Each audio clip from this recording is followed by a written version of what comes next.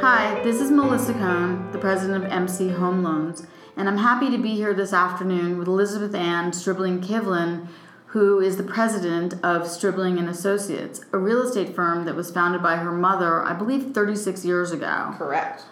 And I'm so privileged to be here to talk to you today to discuss what's going on in real estate, your perception of it, what you do with real estate yourself.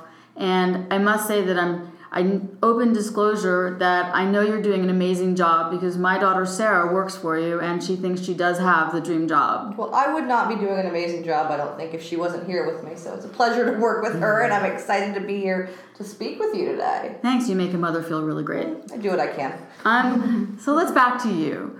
Tell me about the very first piece of real estate that you bought. The first piece of real estate I bought? Well, it's really funny when you think of your first piece of real estate. In reality, I think, when you're a little child, it's amazing to think what games you play. And the first real game you play is playing house. I probably played it at a different level because I was actually buying and selling commodities at 4 as opposed to just cooking dinner for my pretend girlfriend or boyfriend. But the first piece of property I bought was actually in 2010. It was a country house in Litchfield County in Connecticut. I'd been renting the house for a couple of years, and I realized I loved it up there. But the economy had turned, and I saw a really incredible opportunity in front of me. I was able to buy a house about 30% less than the prior person had purchased it for. And I thought, well, this is going to be a market that takes a long time to recover, so am I looking at this as an investment or as a home? And I realized ultimately, yes, this will be a good investment. We'll see where 5-10 years takes me. But I'm willing to pay a little bit more for this because I have such incredible pleasure being there.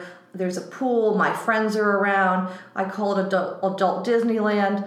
And even for someone who'd been selling real estate for so long and had been surrounded by it, I actually was overwhelmed by the process. It was stressful getting your first mortgage, feeling maybe for the first time like an adult because you were finally going to be a part of the real true American dream. So I bought this house. And I still have this house, and I have no intention of selling it at this point. And it brings me, it's the best emotional commodity I can imagine. And I'm in the process of buying another apartment now in New York to live in. And that's just as exciting and fraught with great anticipation.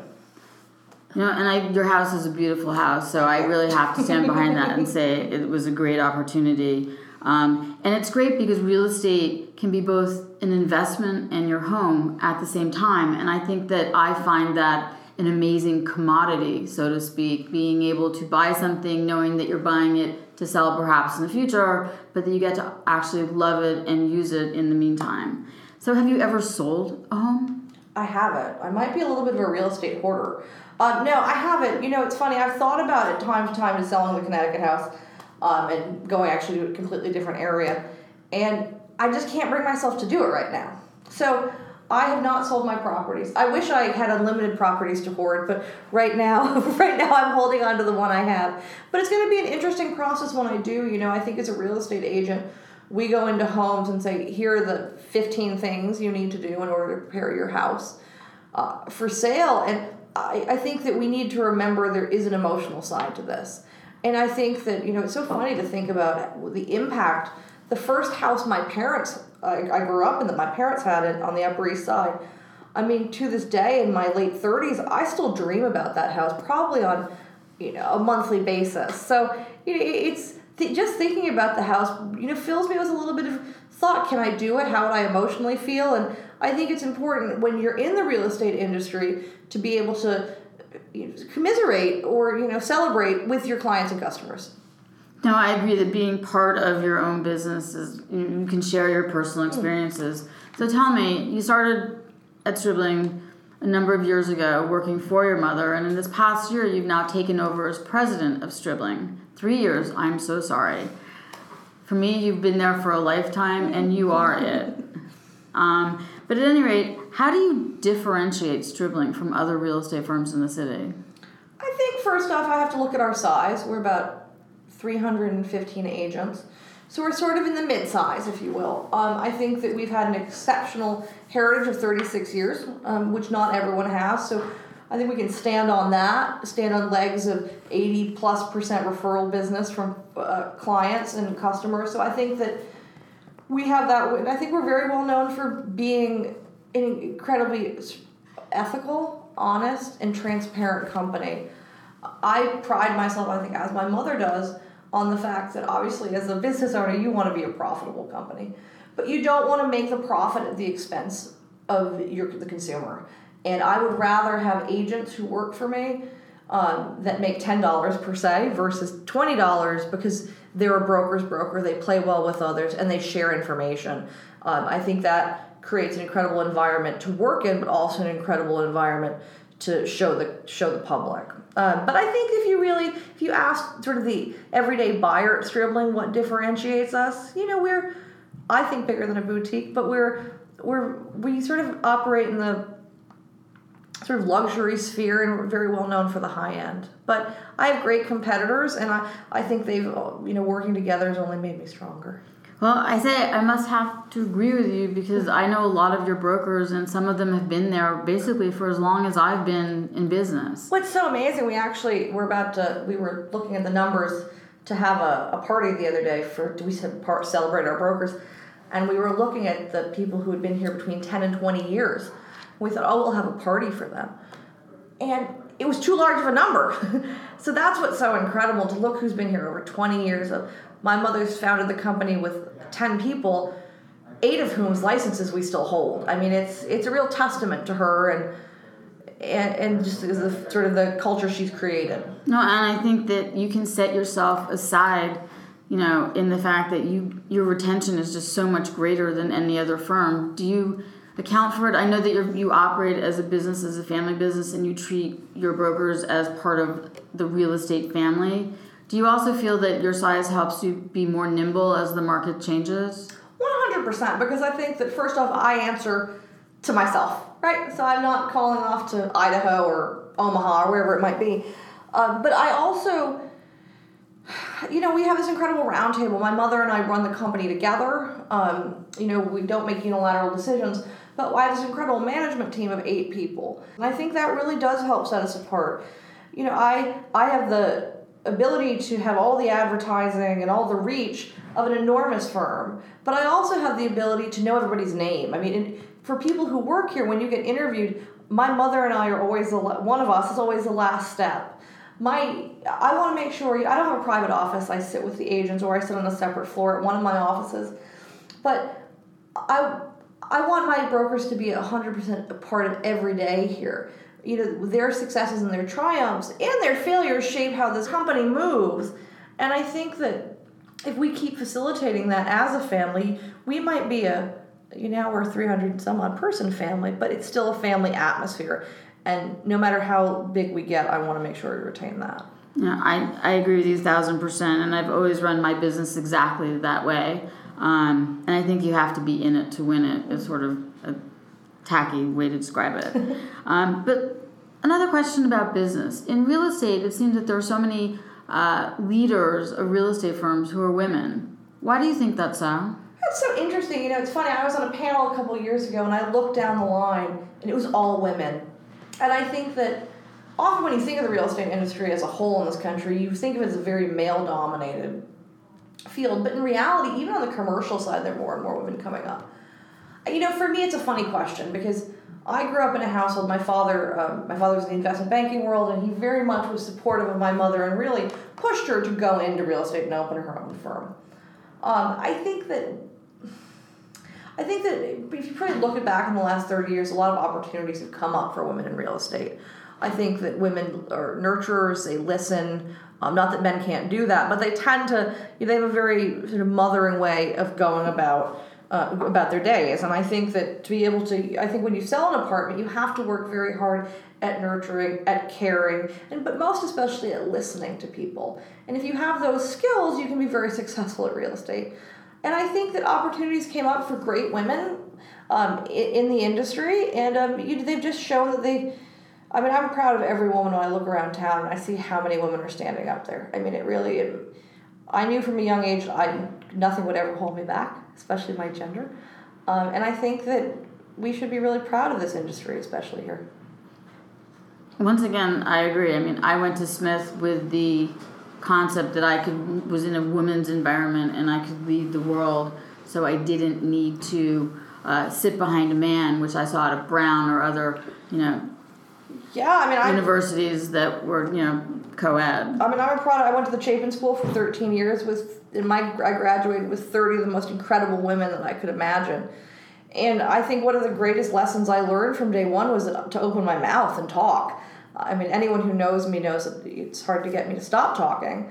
But I was never afraid of either making a fool of myself, having a bad idea, a wrong idea. It was just good to have an idea. So I think that I've been lucky to have those propel me along the way in life. So let's take a step in a different direction for a moment. I mean, I think that your philosophy and the way you run business and the belief of women in business is incredible. You definitely have to come to my next Ladies Who Launch lunch. But what's your favorite thing about New York real estate? My favorite, well, there's so many, but probably, first off, I just love architecture and I love apartments. So the beauty about New York City, I'm exceptionally proud of being a native New Yorker on my father's side. I'm fifth generation. And I'm a New Yorker before I'm anything.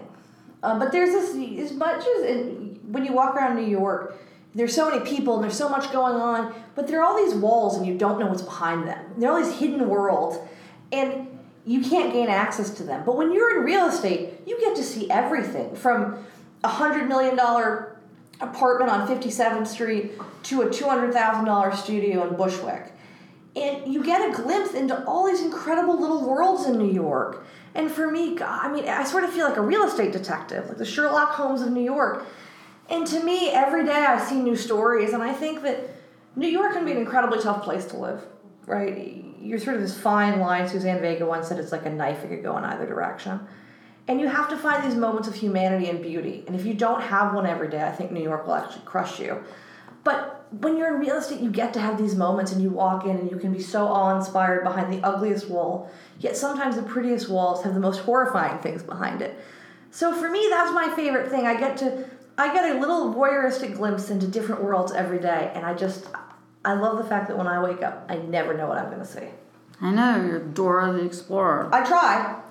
So when you go look at apartments, and when you go and you get to sneak into other people's lives, what features do you think are most important to you when you look at an apartment? I think for me, this is probably very different than what the actual buyer would say. When I walk into an apartment, or actually, unfortunately, into any space, I'm often in houses of worship, and I think, oh, this would be a very cool house, sort of Bob Vila-esque, I guess, from this old house. But the minute I walk into a space, I instantly take it down to the studs and think to myself, is this space actually used correctly? But for me, the most important thing, I think, and what really, it probably is, first off, just cleanliness. Because that first off gives me a really good impression of the space. But if I were to buy an apartment for myself, I actually don't need an enormous apartment. The most important thing to me is actually the light. I care about the space and the light. I don't care about the neighborhood as much, and I don't care about how many bedrooms it has. This is for my own personal needs. That's what I look at. But I want incredible light and views. And I'd rather live in a smaller place than have a bigger apartment that was dark. So that's sort of where I fall on the real estate spectrum. Is that what your buyers are looking for today? No. I think for a buyer, it's different for everyone. I think when you're preparing to put your house on the market, you really should declutter first to make sure the apartment is clean, it looks open, it looks big, it's fresh. If you slap a new coat of paint up, I think is great. Depersonalize it. Because buyers, they don't do this every day. They may be doctors, they may be DJs, they could be anything. So they don't have the vision. They need to be able to have a fresh palette. But I think for buyers, I think, it's completely individual. If you look back 25, 30 years, you see a point where I need a 2-bedroom apartment and it has to be either on the Upper West Side and it has to be this part of Lexington Avenue, this, etc. I see that less and less. Now in New York City, people are buying for the space. So they'll say, I want a fabulous penthouse. And it could be in Williamsburg or it could be on Fifth Avenue. Or we just had a situation recently where someone was moving from a brownstone in Bed-Stuy to a co-op on Sutton Place. People are less neighborhood specific, but more space specific. I agree with you. So you and I both love exploring real estate and being able to take a glimpse into other people's lives. And we both watch a lot of real estate television. And I watch tons of it with you. Which is your favorite show? And why? Okay. So I think there's a new one I love, and that's A Tale of Two Cities. And to me, it's just like a column in the New York Times, which takes a budget and takes multiple cities. So I love seeing, for $500,000 what you'll get in Waco, Texas, which also has another great show. Sure does. Set there. Waco versus Charlotte, North Carolina. Hawaii versus Illinois. So for me, it's really fun to get the comparison. I know when I travel, no matter where I am in the world, I'm always looking at real estate. Just because I want to be cognizant of value and what things are worth comparatively to New York. But weirdly enough, right now, I'm really into the tiny home show. I don't want a tiny home. I want a house that's over 500 square feet. But I just think it's such an interesting concept, and I think it's interesting to think about the way people are trying to live with less. It's also interesting to look at on a geopolitical side, post the recession and Occupy Wall Street, and all these different factors, which I don't think we're talking about. I think we're talking about it on a home level, but not why people are trying to do this and how the world's changing. So I secretly love seeing how people are trying to get a family of 5 into a caravan. I couldn't do it. More power to you if you can. But it's also fun to look at the creative uses of space out there. And, I think it's very much taking the Scandinavian sort of furniture and architecture design into home building. So it's like a boat. Yeah. I find it really interesting, but I don't want it. For me. Don't blame me. I think my favorite show right now is Love It or List It. Oh, I love that too. It's amazing to see if you put some money into your current home, what you can create versus the same dollars going into buying a new home. And I'm always surprised because not everyone loves it. Some people list it and feel like they'll do better outside. And I find that to be super interesting. And what about reading? What is the last book that you've read? What is the last book that I read? That's a really good question because I actually feel like right now I haven't been reading a lot of books because we're in the middle of an election. So I'm very much reading magazines and newspapers every day. I'm sort of hooked on a myriad of publications from conservative to liberal. The best books, I think I actually potentially gave them to you this year, but the best books I've read in the last year were called they're about these little girls in Naples, My Brilliant Friend by Elena Ferrante. And an amazing book. 4 of them, and they were, I think, some of the best written books I've read. I also reread a book called Salt, which is the history of the world. And it's really how this one commodity completely changed the way we travel, the way we sell things, the way armies are. It's a really incredible book. It was written about 20 years ago, and I would suggest it for everyone. So you touched on politics. What do you think Trump and Trump real estate is doing to New York City? Have his properties gone up in value? Have they gone down in value? I don't think so. I think that, first off, living in New York, and I don't mean this is actually a statement for or against, actually. I think living in New York, we're very insular in some ways. We talk about politics all the time, but we're sort of a little bit separated from the rest of the country, right? You know how New York's going to vote usually. Things sort of stay the same. I don't think it's had that much effect. I did hear one person saying they're selling because of it. It's been all over the news. It's a news person is selling their apartment in one of the Trump buildings. But I don't think it's had much of a factor, to be honest. It's interesting. I'm surprised actually no one's written an article on that yet. Maybe you should. Maybe I should. It's just interesting. I think the Trump buildings on Riverside Boulevard, I think they're fabulous apartments. It's a lifestyle you're buying into an entire community. It's sort of, in some ways, like Trump Village. And I still see those selling at very, very good prices. And Trump Tower always is in demand for people who want to live. It's actually a great value comparatively to some of the new buildings going up on 57th if you want to be in the resale arena. So no, it hasn't. That I can know. Do you think that the election will actually make real estate move in one direction or another? I don't actually. I mean, I think that it's so interesting. Historically, every election we have, every presidential election, we're always like, oh, this time, this is it. And yeah, you do actually usually sometimes see a little bit of a slowdown. I think it's a good excuse for people to not want to buy at the time. Oh, well, who'll be president? You know, the world will crumble. Well, the world hasn't crumbled, and you know, people still have to live in New York City. People still need to rent in New York City. So I think that no matter what, there's always going to be a market for it. I think around the time of the election, people tend to slow down a little bit. Great. I have just one more question for you, and then unfortunately we have to wrap it up because it's been amazing. That's sad. I know. Where do you think real estate in New York City is going to be in 5 years? And how do you think that the millennials are going to be involved in that? It's really interesting. You know, apparently millennials are all moving to the suburbs right now. Although all the millennials I know want to live in the city. So I think that might be in the rest of the country. In 5 years, I think, as always, New York is the most geographically confined city in the world. We have water on every side. And I think the demand and the projected census numbers are going to be very high. I think real estate is always going to be valuable in New York. We're running out of land to build on. Prices may go up a little, down a little, but no one's going to suddenly say, you know what, I'm done with New York, I'm moving to Peoria. That's the new greatest megalopolis. New York is the greatest city on earth, in my opinion. I've been lucky enough to travel everywhere, and no other city is as welcoming as New York. And I think that will only continue to make New York a strong place to live as a family, as an individual, and as an investor. Whoever it might be, New York is the greatest place on earth, and it will just continue to be as strong as it is today. Well, thank you, Elizabeth Ann. This has been a great conversation. You have to come back again soon. Thank you for having me. No, this was wonderful. Thank you.